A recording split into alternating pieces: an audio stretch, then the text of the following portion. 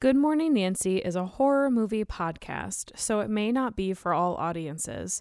This episode contains discussions on verbal and physical abuse, eating disorders, prenatal depression, and rape, so listener discretion is advised.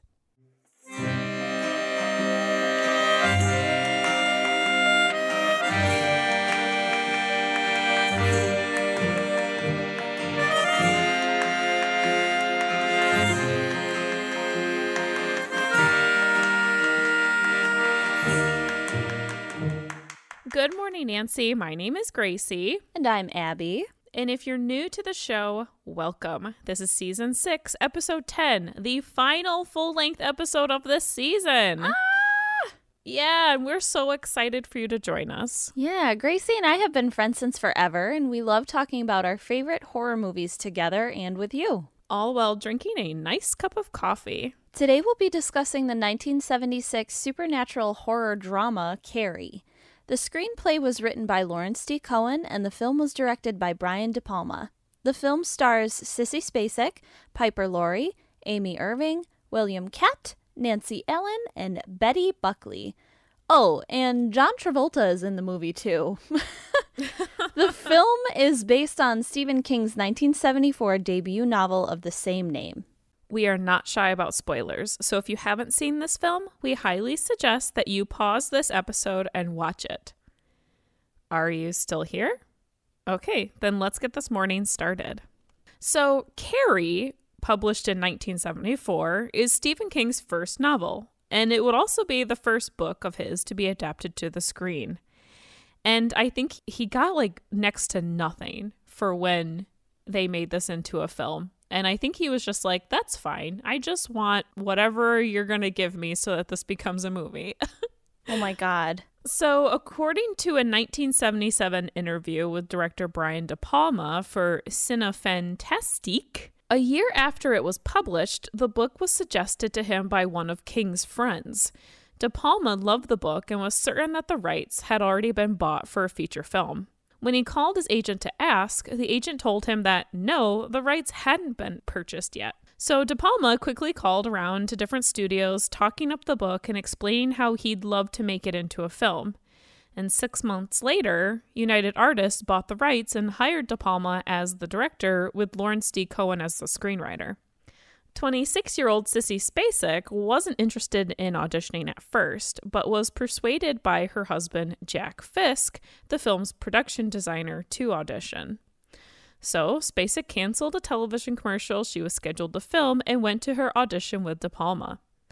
She had apparently messed up her hair and face and wore an old outfit that still fit her from when she was a kid. Oh my God. Yeah, her performance as well as her unique look landed her the lead role. And boom, that is how you get it done. So shooting began in early 1976 in Santa Paula and Hollywood, California. In the final scene, where Carrie reaches for Sue's arm from the grave in a dream sequence, De Palma actually filmed that scene backwards to give that more dreamy feeling. And Sissy Spacek didn't use a body double. She was actually buried underneath the rubble. Wow, nice. I think her husband was the one that buried her, though, which oh my God. Is better. Yeah. So, Carrie premiered on November 3rd, 1976, and received widespread critical and general acclaim, and was cited as one of the best films of the year, with a positive review from Roger Ebert of the Chicago Sun-Times, which is unheard of, and Stephen Farber, who stated in a 1978 issue of New West magazine, quote, "It's a horror classic, and years from now it will still be written and argued about, and it will still be scaring the daylights out of new generations of moviegoers," unquote. Nice. And isn't that so true, though? I can't believe in 1976 he said that. No, I know. It's incredible. Empire magazine actually reported that writer-director Quentin Tarantino placed Carrie on his list of his top 11 favorite films ever. Oh my God, nice. Yeah, and Carrie was also nominated for multiple Academy Awards, including nominations for Best Actress and Best Supporting Actress for Sissy Spacek and Piper Laurie. According to film critic Anton Bitel, quote, "Carrie's climactic empowerment is all at once the tragedy and triumph of a young woman trapped between biblical regression and a secular coming out, unquote. So with that said, Abby, would you please remind us all of the plot? Sure. Carrie White is a shy, strange girl who doesn't fit in with her typical high school classmates. One day in gym class, she gets her period for the first time and has no idea what's happening to her. And her classmates taunt her by throwing pads and tampons at her in the shower until her gym teacher, Miss Collins, kindly intervenes and explains to Carrie what is happening to her body. Carrie is sent home to her overbearing, mentally ill, religious zealot of a mother who punishes her for reaching womanhood and becoming, quote-unquote, sinful. Meanwhile, her classmates are forced to pay for their bullying by attending detention-style gym class led by Miss Collins, who threatens to void their prom tickets should they feel like skipping out on their punishment. One girl, Christine, decides that she won't be subjected to Miss Collins' lessons, and her prom privileges are revoked, spurring her insatiable need for revenge at any cost. Feeling badly for how Carrie was treated, another classmate named Sue asks her boyfriend Tommy to take Carrie to the prom as a way to apologize for her part in the bullying. Carrie reluctantly agrees to attend prom with Tommy after being encouraged by Miss Collins. While she agrees, convincing her mother to let her go is a different story altogether. But Mrs. White finally gives in after Carrie displays some of her powers of telekinesis, which allows her to move objects around the house with her mind. Carrie sews herself a beautiful dress and dons some prom-worthy hair, and she and Tommy are voted king and queen. However, the voting was rigged so that Christine could exact her revenge. As Carrie accepts her award, she is doused by a bucket of pig's blood that Christine and her terrible boyfriend had rigged up before the prom. As the bucket falls, it hits Tommy in the head and knocks him unconscious as the auditorium is filled with laughter from her classmates. In a fit of rage, Carrie kills everyone by trapping them in the building and setting it on fire. As Christine escapes with her boyfriend, Carrie stops and kills them by flipping their car and setting it on fire with her powers. She walks home and washes the blood off and finds her mother, who finally admits to Carrie that she was the result of marital rape and that she was sinful for enjoying it, and she stabs her and throws her down the stairs. Using her powers again, Carrie impales her mother with several knives until she is dead, and her anger and pent-up emotion actually bring down the house on top of them both as they lay dying in each other's arms. The house sinks into the ground along with their bodies. Sue is the only one of the classmates that survives Carrie's attack, and she returns to the site of Carrie's house to leave flowers for her. But Carrie's arms pop up out of the ground to grab her, and she wakes up screaming from her nightmare. I just noticed that you kept saying Christine instead of Chris. Oh, you're right. But the whole movie she's called Chris. Yes, you're correct. Christine. I was like, who's Christine? Got it. Whoops. Everybody's going to be like, who the fuck? That's okay. It was still a wonderful plot summary. Oh, thank you so much. So the Bechdel test, yes, it definitely passes. And it passes between like multiple characters because there's so many women in this film. It's great. Mm-hmm. The women either talk about Carrie or other women, the dance, high school in general, or religion. So I think that's pretty good. Yeah, not too shabby. No, and Nancy's Dream Team test, as always, does not do as well, but we do have one check on here. Was the supporting cast at least 50% women? Yes, hell yes, it was. Yay. Did a woman write, direct, or produce the film? No. Was the final girl or main character a person of color? No. In fact, everyone in this film is white. Were there any openly LGBT plus characters in the film? Nope. So there's that. Let's get into discussion. I want to start with Gothic and fairy tale inspiration in Carrie. Yes. So you guys know that I love talking about fairy tales and Gothic literature when we talk about horror movies because they are so similar. It's true. If you remember our episode on Suspiria, we talked heavily on the use of color, especially the primary colors blue and red, and the director of Suspiria, Dario Argento, and his wife and the writer, Daria Nicolodi, were greatly inspired by the use of color in The Wizard of Oz. And I don't know if that's where De Palma got his inspiration for the prom scene, but we see all of the primary colors in the lights during the dance with like sparkles and stars everywhere. And it's very magical. It feels like childhood, it feels like these are kids at a dance, but there's something about the primary colors that feels like, I don't know, like a preschool classroom kind of thing, like there's something really sweet about it. And we see that everywhere at the dance. And then once the red blood lands on Carrie and her telekinetic powers take over, she doesn't cut the lights completely. She just turns them red. Yeah. And the majority of the scene is lit in red, but there is some blue colors on the wall behind her and in the dresses on some of the victims, which is contrasting with the red of her. Like, her dress is pink, but it appears to be like this red and the red of the blood and the red lights. So there's this blue and red contrast, which sounds a lot like Perfect Blue, which was another film that we recently discussed in this season. Yeah, definitely. So we see that here as well. And obviously there's more than just color theory going on here with like the fairy tale theme. There are a lot of similarities between Carrie and Gothic literature as well. And there's this great article by a writer that goes by the name of Linley, and they talk about the story techniques that are used in writing Carrie.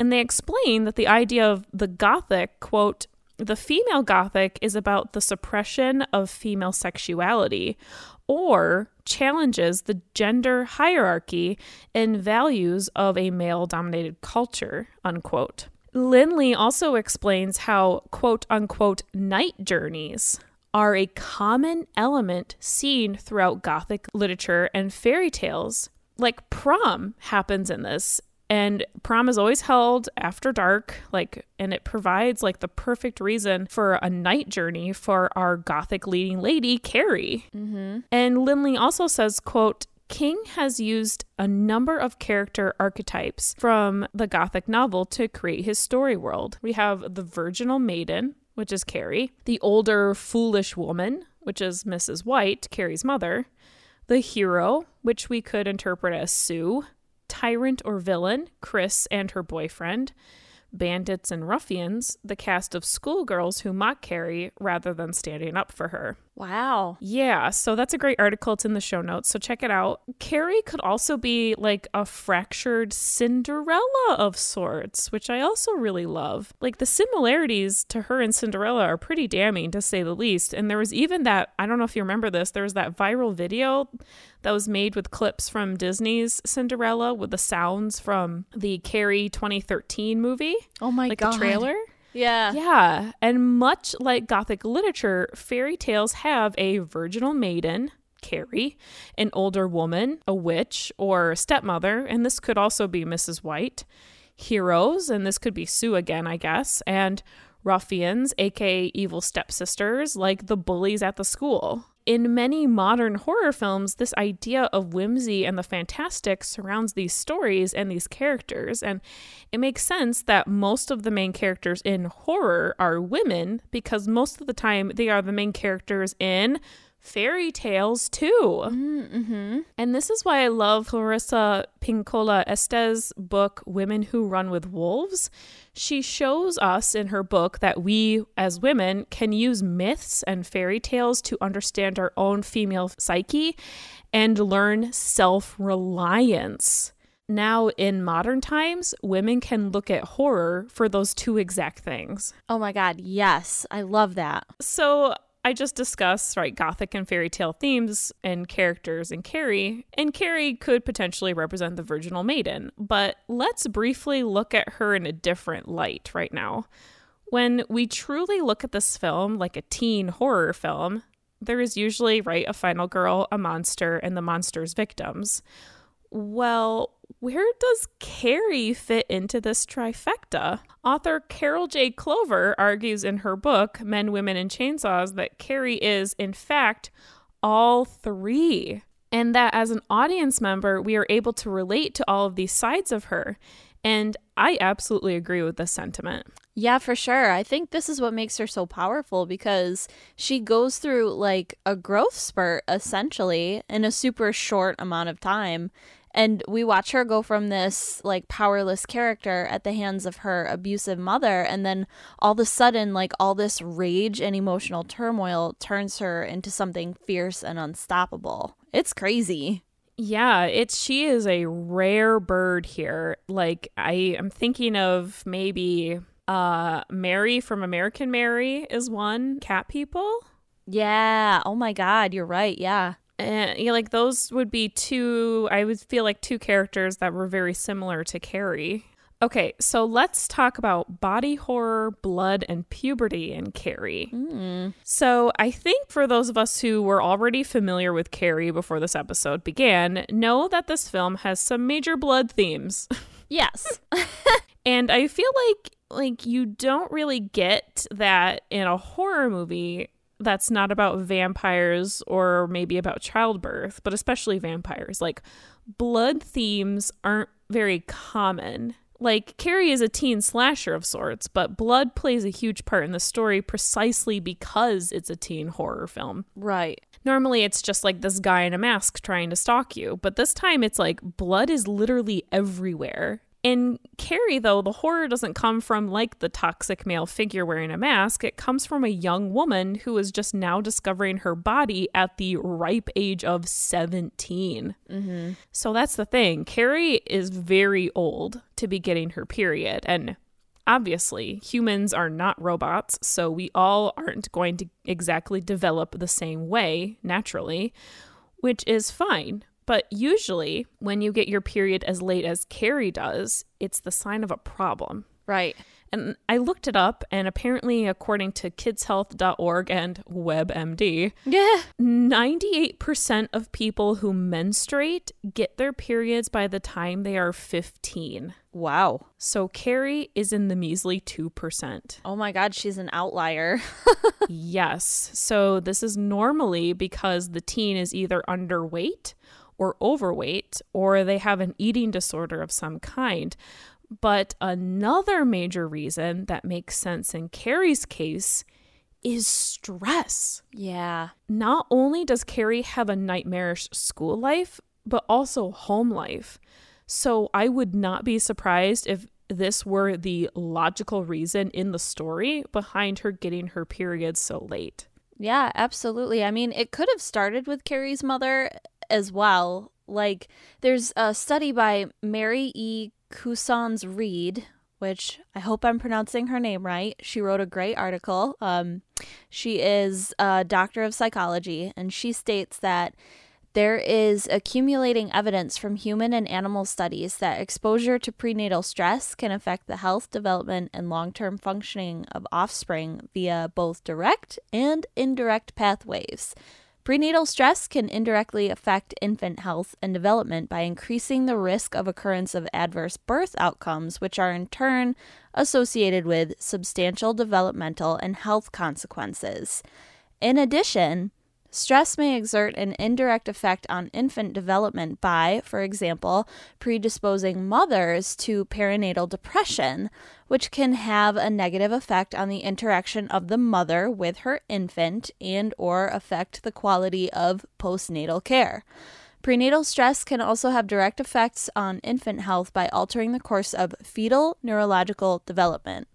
Studies suggest, for example, that exposure to glucocorticoids in utero, either through maternal stress or exogenous administration, can affect the development of stress response in the fetus, which can have long-lasting effects on behavior and physiology. Yeah, both the direct and indirect effects of prenatal stress can have lasting consequences for both development and functioning of offspring across the lifespan.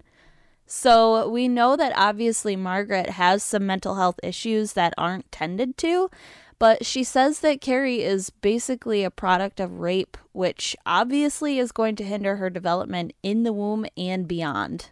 That is insane. I kind of want to look at more of the symbolism behind the blood in Carrie now, too. That was more like the logical reasons of blood and stuff. Holly Durr says in her essay entitled The Blood of Carrie, quote, "I can't believe I'm about to go all Freudian here, But for the male viewer, the shock of seeing unexpected blood between one's legs clearly represents a fear of castration. Yikes. A literal embodiment of King's anxieties about feminism, which we'll get to in a minute. Oof. From the woman's perspective, the menstrual blood obviously signifies Carrie's maturation, coming into her power, which has been marred by fundamentalism. Ooh, unquote. Yikes. Yeah, so there's that. I think that it's a bit frightening that is maybe the only way a man might be sympathetic towards Carrie. Yeah, that's... Because they don't know, because obviously there are people who identify as male who do get their periods, but I guess I'm talking about cisgender men who may not be able to understand like exactly what that feeling is like. Right. Yeah. So in an essay by Kate Maher entitled "The Vagina as a Bleeding Wound, Monstrous Puberty in Carrie, the Exorcist and Ginger Snaps," she says of menstruation and horror, quote, "Menstruation is one of the few aspects of femininity that has remained taboo within cinema, where menstruating women become horrific bleeding monsters." Jeez Louise. Yeah, so there's also that scene in the girls' locker room that I think has always affected me the most, and that's when Carrie gets her period for the first time, and the girls start yelling, "Plug it up." And they're, like you said in the plot summary, they're throwing tampons and towels at her. And it's such a brutal scene. And it's really, truly frightening because Carrie is obviously upset about what is happening. But the girls are acting in a way that is not only cruel, but extremely insensitive to a woman who is the same sex as them. Yeah. And obviously they should at this point all know what it's like to get their period. But instead of being like a bond, like having like that's something for them all to bond over, they treat it like it's an embarrassment, something that is disgusting and should be stopped. Hence why "plug it up" sounds so frightening. They treat her like she's a disgrace for even thinking of getting her period blood everywhere accidentally. Not only does this internal misogyny show in the girls when it comes to menstrual blood, but it's shown in Margaret, her mother, when she begins to misquote scripture to Carrie about the sins of being a menstruating woman. Yeah, it kind of makes me feel like too it's kind of like a metaphor for women in general to hide their own feelings too, like plug it up, like don't say anything about like the way that you're feeling about getting your period. Don't show you're afraid. Yeah, exactly. I remember when I was a kid, my mom was very, very open about talking about periods. Yeah, I remember that. Like our households were so different, and I loved like being so open with your mom and stuff about that kind of stuff. It was something that even before I got my period, like she was very open about her own period. She was very open about like, this is what's happening. And I knew a lot of girls. I didn't realize that was something that wasn't open in your house, but I knew some girls who were so embarrassed about getting their period that they never talked about it. Like they would hide, like if I had like tampons or pads in my purse and they would like fall out, I'd be like, oh, blah, blah, blah. I wouldn't even like say anything, or I'd be like, oh, I'm on my period, or like whatever. And they would like look at me like, oh my God. Like what the, and I was like, what? Like I was like, what the heck? But it was because my mom was so open about it. And I remember I had friends even when I was in college who were like shocked how open I was about my period. But it's normal. Like, I know. Even in like the like last decade or so, it's so awesome to see like this whole movement of people being open about it and like just being very upfront, like at least in our country or like even in just our local area. It's such a huge deal. And it's wild to me like how much it's evolved even over a decade. Like, man, oh man. No, but truly, because I started college in 2006 and I graduated in 2010, and it's amazing how much has changed You're right, in like the last decade. Yeah. I have a headache today because I have my period. Like, I'm sorry that offends you. Yeah, like it's a body. Get over it. Well, it's not just a body. It's your body too. Like, your body goes through the same exact thing. Again, Right. Instead of having it be a bonding moment between Carrie and these girls, they scream at her and they make fun of her. Yeah. For even daring to have her period. Mm-hmm. And of course, so there's the whole menstrual blood part of this film, but then of course there's the pig blood that's in this as well. Yeah. Chris has her dumb boyfriend Billy kill a poor pig and slit its throat to get its blood, which is like legit overkill. No kidding. Oh my God. Every time I watch this film, I'm like, yikes, these people are dangerous. They are. They legitimately are like sociopaths. Can you imagine being in high school and sneaking into like a slaughterhouse, killing a pig, and like having to collect the blood from the pig that you killed? It's such a goddamn process. Like, can't you just make some corn syrup and like call it a day? Like, Well, listen, like Chris easily could have just put a bucket of water over Carrie's head rather than a bucket of pig's blood. yeah. Like, that's what I mean. Like, this whole prank, this whole mean joke is overkill. It's literally insane. And I mean, both her and Billy are really dangerous people. Yeah. And we kind of learn that about them when we see them together. Like, they're both terrible people. Oh my God, so abusive. And like, as much as I don't like Chris, Both of them are. She gets the crap beat out of her for the entire movie. Yes, she does. She does. He is an abusive asshole. Even from the gym teacher. You're right. There's a lot of abuse in this, but Yeah. you know, we don't have a section on here about Chris, but she's definitely somebody who I think has a very rough home life. Yeah. Because, and this is just me, this is just an observation, like as somebody who's just watching this film, because she takes the beatings like they're normal. Yes. In fact, I would argue that her home life might be very similar to Carrie's. Oh, yeah. Yeah, probably. So I can see why she's a scapegoat, like Carrie's her scapegoat. It's like she hates the meeker side of her, and so she punishes it, and it ends up being Carrie. So with Chris using pig's blood instead of like a bucket of water or corn syrup, what's happening with this is that Chris is using Carrie's traumatic first period experience against her once again. Just like when Carrie gets her period, she is vulnerable even though she feels safe in the shower and she's enjoying the warm water and the soap and she feels clean and fresh, and then she suddenly thinks she's dying. And this happens at the prom too. Carrie feels safe and happy for like the first time in her life. She also feels loved, and then the blood comes back. But this time it's not Carrie's. Or is it? To Chris, it is. Carrie is a pig to her. She is worse than dirt. Chris's hate for Carrie is so strong, she is willing to commit overkill to ruin her night. And then, of course, she tries to actually kill Carrie by running her over with her car.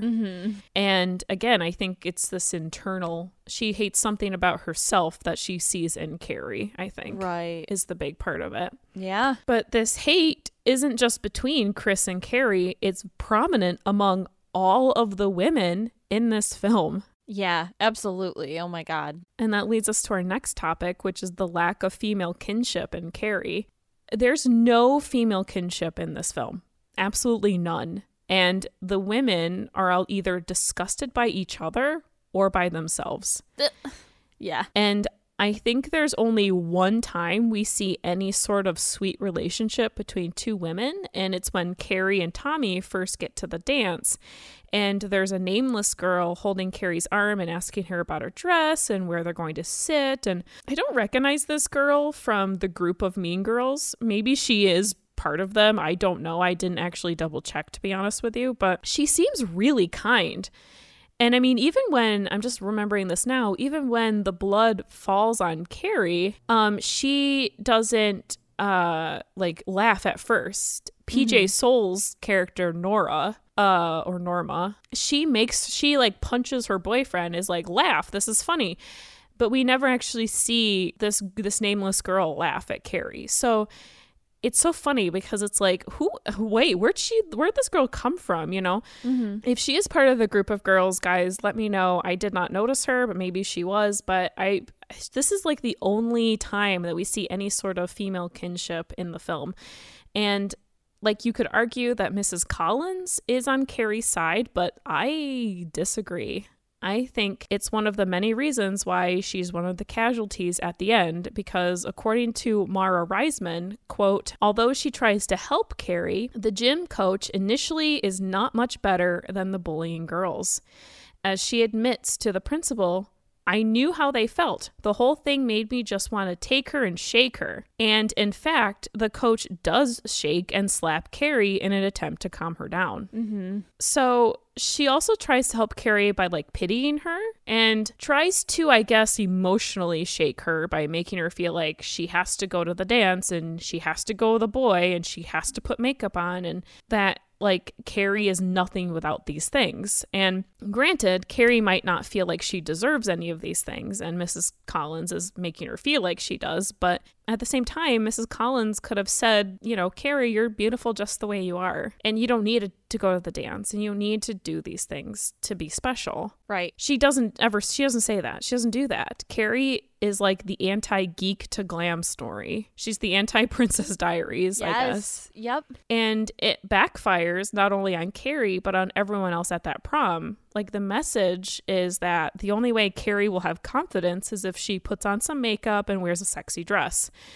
And it's this toxic idea of a teenage girl's rite of passage, basically. Mm-hmm. As we all know, like, yes, sometimes changing your outward appearance can help, but it's only part of the process of gaining confidence. Like, more importantly, you need to heal what's inside yourself. You need to heal your soul, because this outward facade, like, it never lasts. Like, we all grow old. We all won't wear makeup literally 24/7. Mm-hmm. So with that said, Carrie does have a power. She can make things move with her mind. Like, she's basically a superhero. And like, that is all within her. That's so much special about what's within her. And no one can see this wonderful thing about her. They all just try to change her outward appearance without even considering what she has to offer that's in her mind.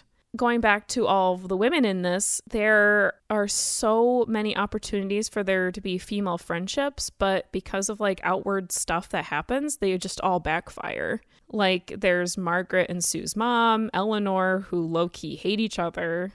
Like, yes. That scene where Margaret's entrance, where she shows up at, you know, Sue Snell's house, and she's trying to sell like these pamphlets.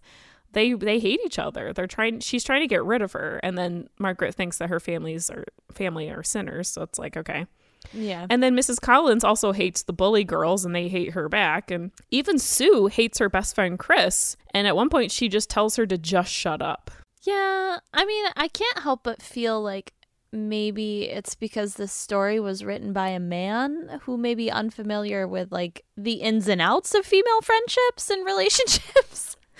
Like, I feel like that's a big part of it. But in the same breath, I think Carrie's relationships with other women are strained because of her own relationship with her mother and the lack of bonding that occurred between like parent and child. Now, psychology has shown over and over how important the bonding stage is in infancy. And if Margaret viewed Carrie as nothing more than a product of sin, then of course, like, their bond would be non-existent.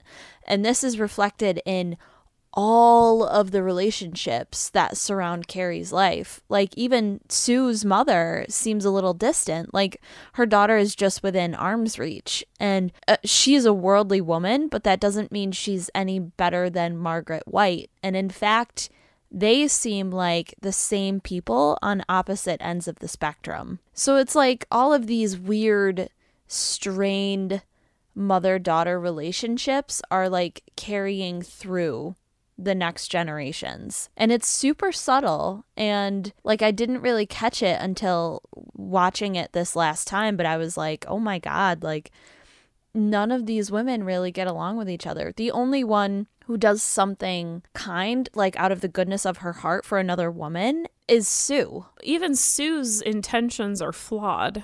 Yeah. Because again, it's like, Carrie will feel better if Carrie has a date and goes to the prom. Right. But like when the prom is over, Tommy's not going to stay with Carrie. Right, He's going to go back to Sue. Yeah. So that fantasy, that Cinderella moment is over. Right. You know what I mean? Yeah. And it's like Sue should know that. Another thing that really bugs me, and you know, maybe this is obviously like a thing of the past, but you need a date to go to the prom. Yes. That is so incredibly toxic. I know. Like, well, I guess you can't go because nobody asked you to go. Like, what the even heck? I think it's like you need a boy. You need a boy to go. Like girlfriends or like girls who are in relationships with other girls, like they can't go. So it's not like Sue can be like, you can hang out with Tommy and me at the prom. Right. That would have worked. But the fact that you need a date to go to the prom is so stupid. It is stupid. It really is. I hope that's not like I said, I was homeschooled. Like in other episodes, I've mentioned that. So I never went to prom. But you said you went with friends when you went, right? Oh, yeah. I went with one of my best friends in high school and we had a great time. So. Yeah. And I just recently remembered this, but I just mentioned how like nobody knows like what's inside of Carrie. Like nobody knows about what she has to offer that's coming from inside of her, right? Mm-hmm. But her mom actually does know. Her mom knows Carrie's inner power because she has seen it. But Margaret doesn't think it's wonderful or that it's a miracle. She thinks it's Satan and she thinks that it's evil. So the one person who knows what wonders Carrie has to offer to the world completely disregards it and thinks that it's the devil's work. Yep. But to continue this discussion on how important female relationships are, I actually saw an article that came from 2018 from Psychology Today by Dr. Kristen Fuller. And she talks about the importance of female friendships. And she actually references a medical and psychological study in her article.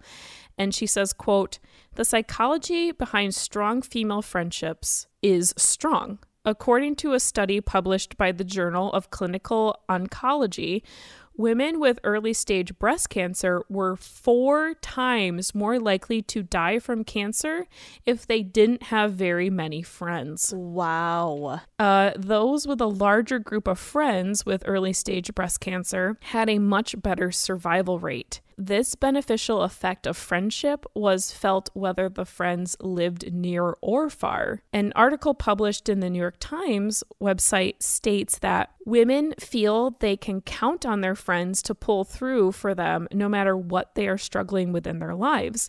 Women are each other's emotional support system, from giving advice, being a shoulder to cry on, keeping secrets, lending a listening ear, and boosting self-esteem. To develop strong and healthy female friendships is something all women can benefit from, unquote.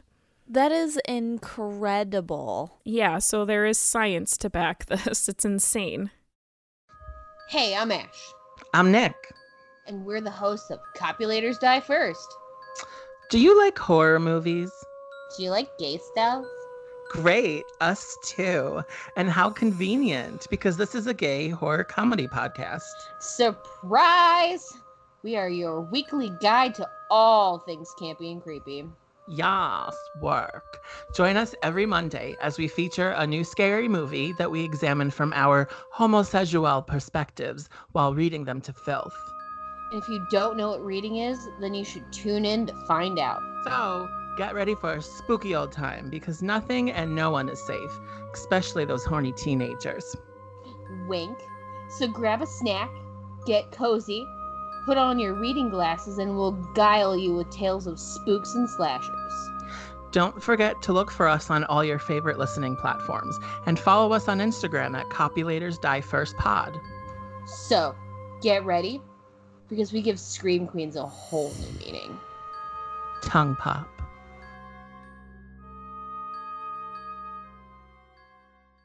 Okay, so let's talk about bad mothers. Oh, God. Margaret White. She's the worst. She is the worst.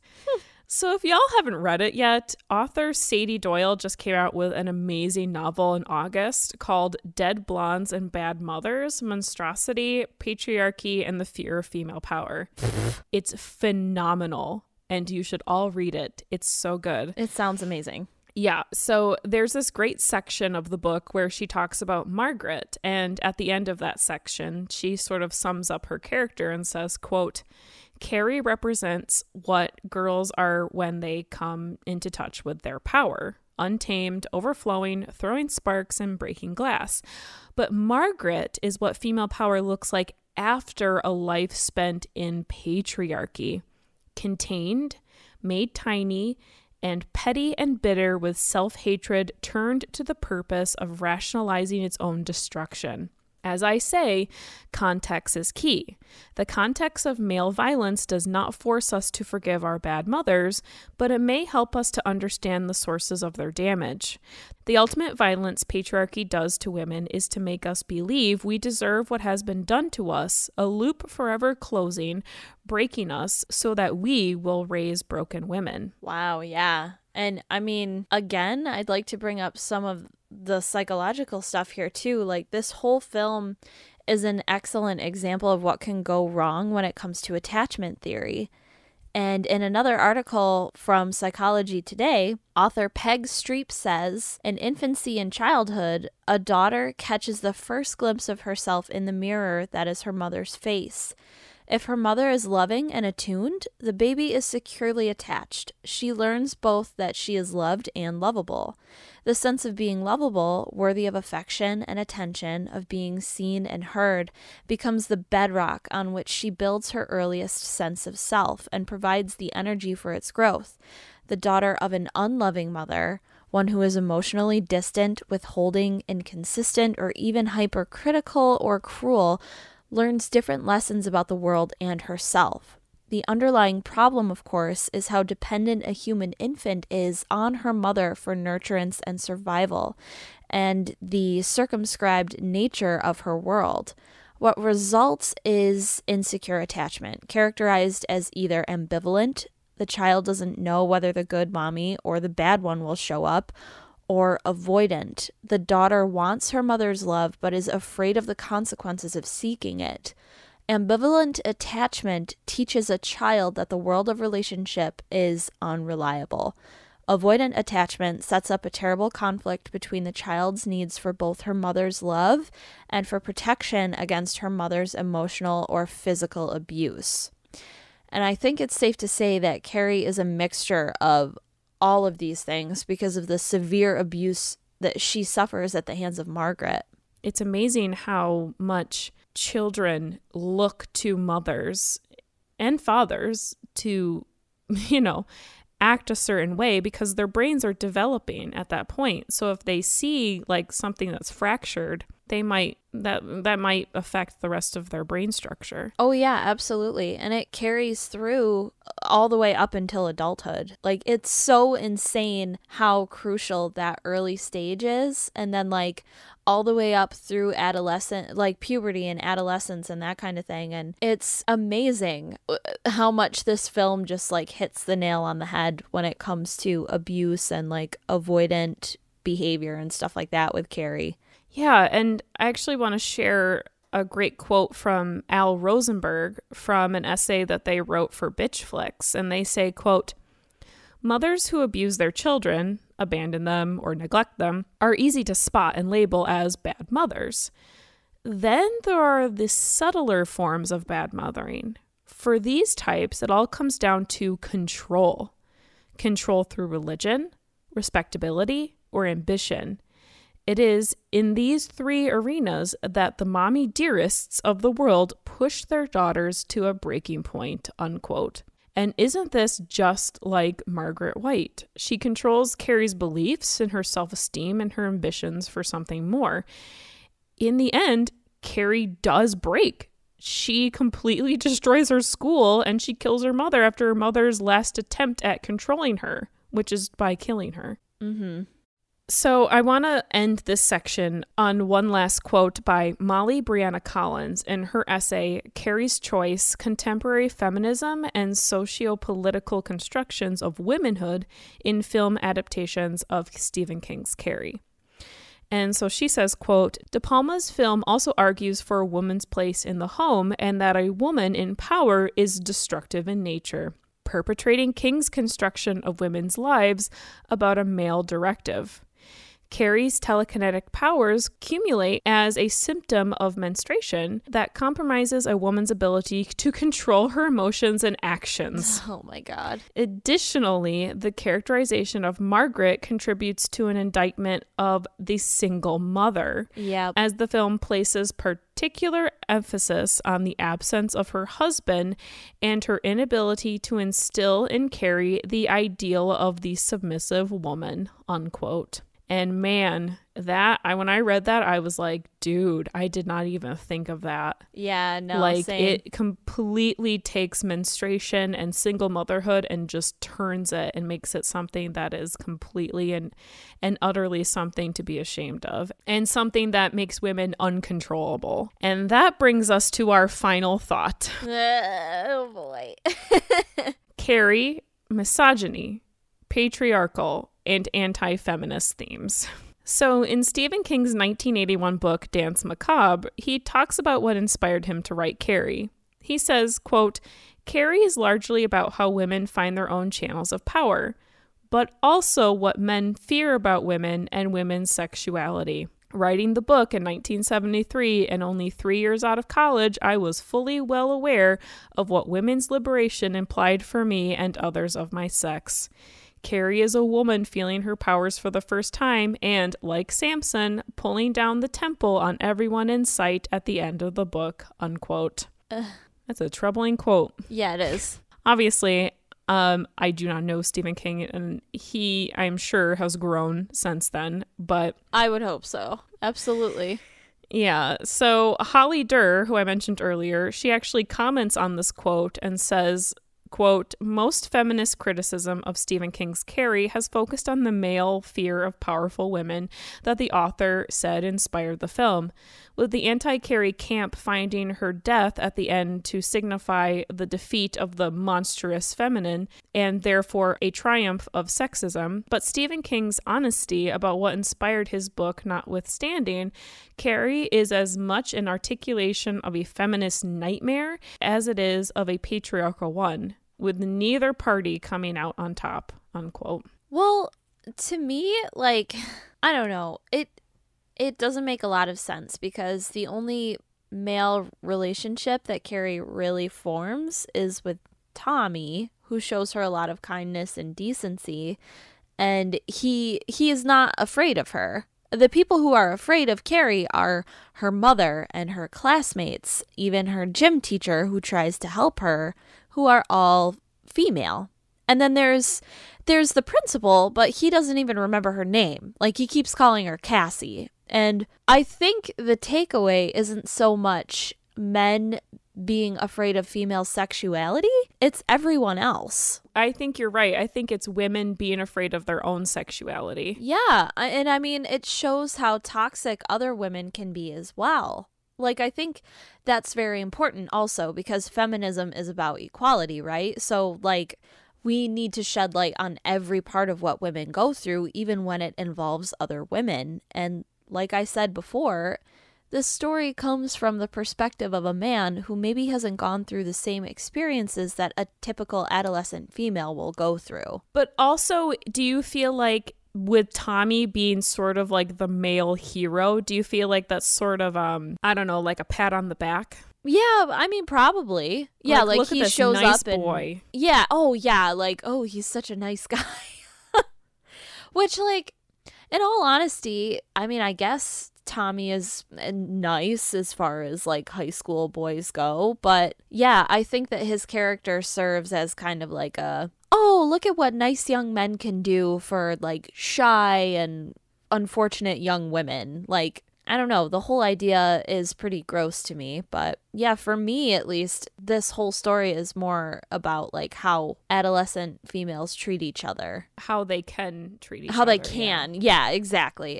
Because not every experience is like this, obviously, but I would hope not. Yeah, no. Definitely, for sure. Great way to end the season. Quality content. Yes. So you guys, this, like we said, are at the beginning of the show. Like, this is the last episode of season 6. Next week, we're going to be doing Halloween creepypastas. You all seem to really love the Christmas creepypastas we did last year. Yes. Which was so funny because I did too. That was a fun time. Oh my God, yes, the best. So this year we'll do some Halloween creepypastas, and yeah, that'll be next week. Hope you guys enjoy it. And then we're going to be taking some time off to get ready for our special episode.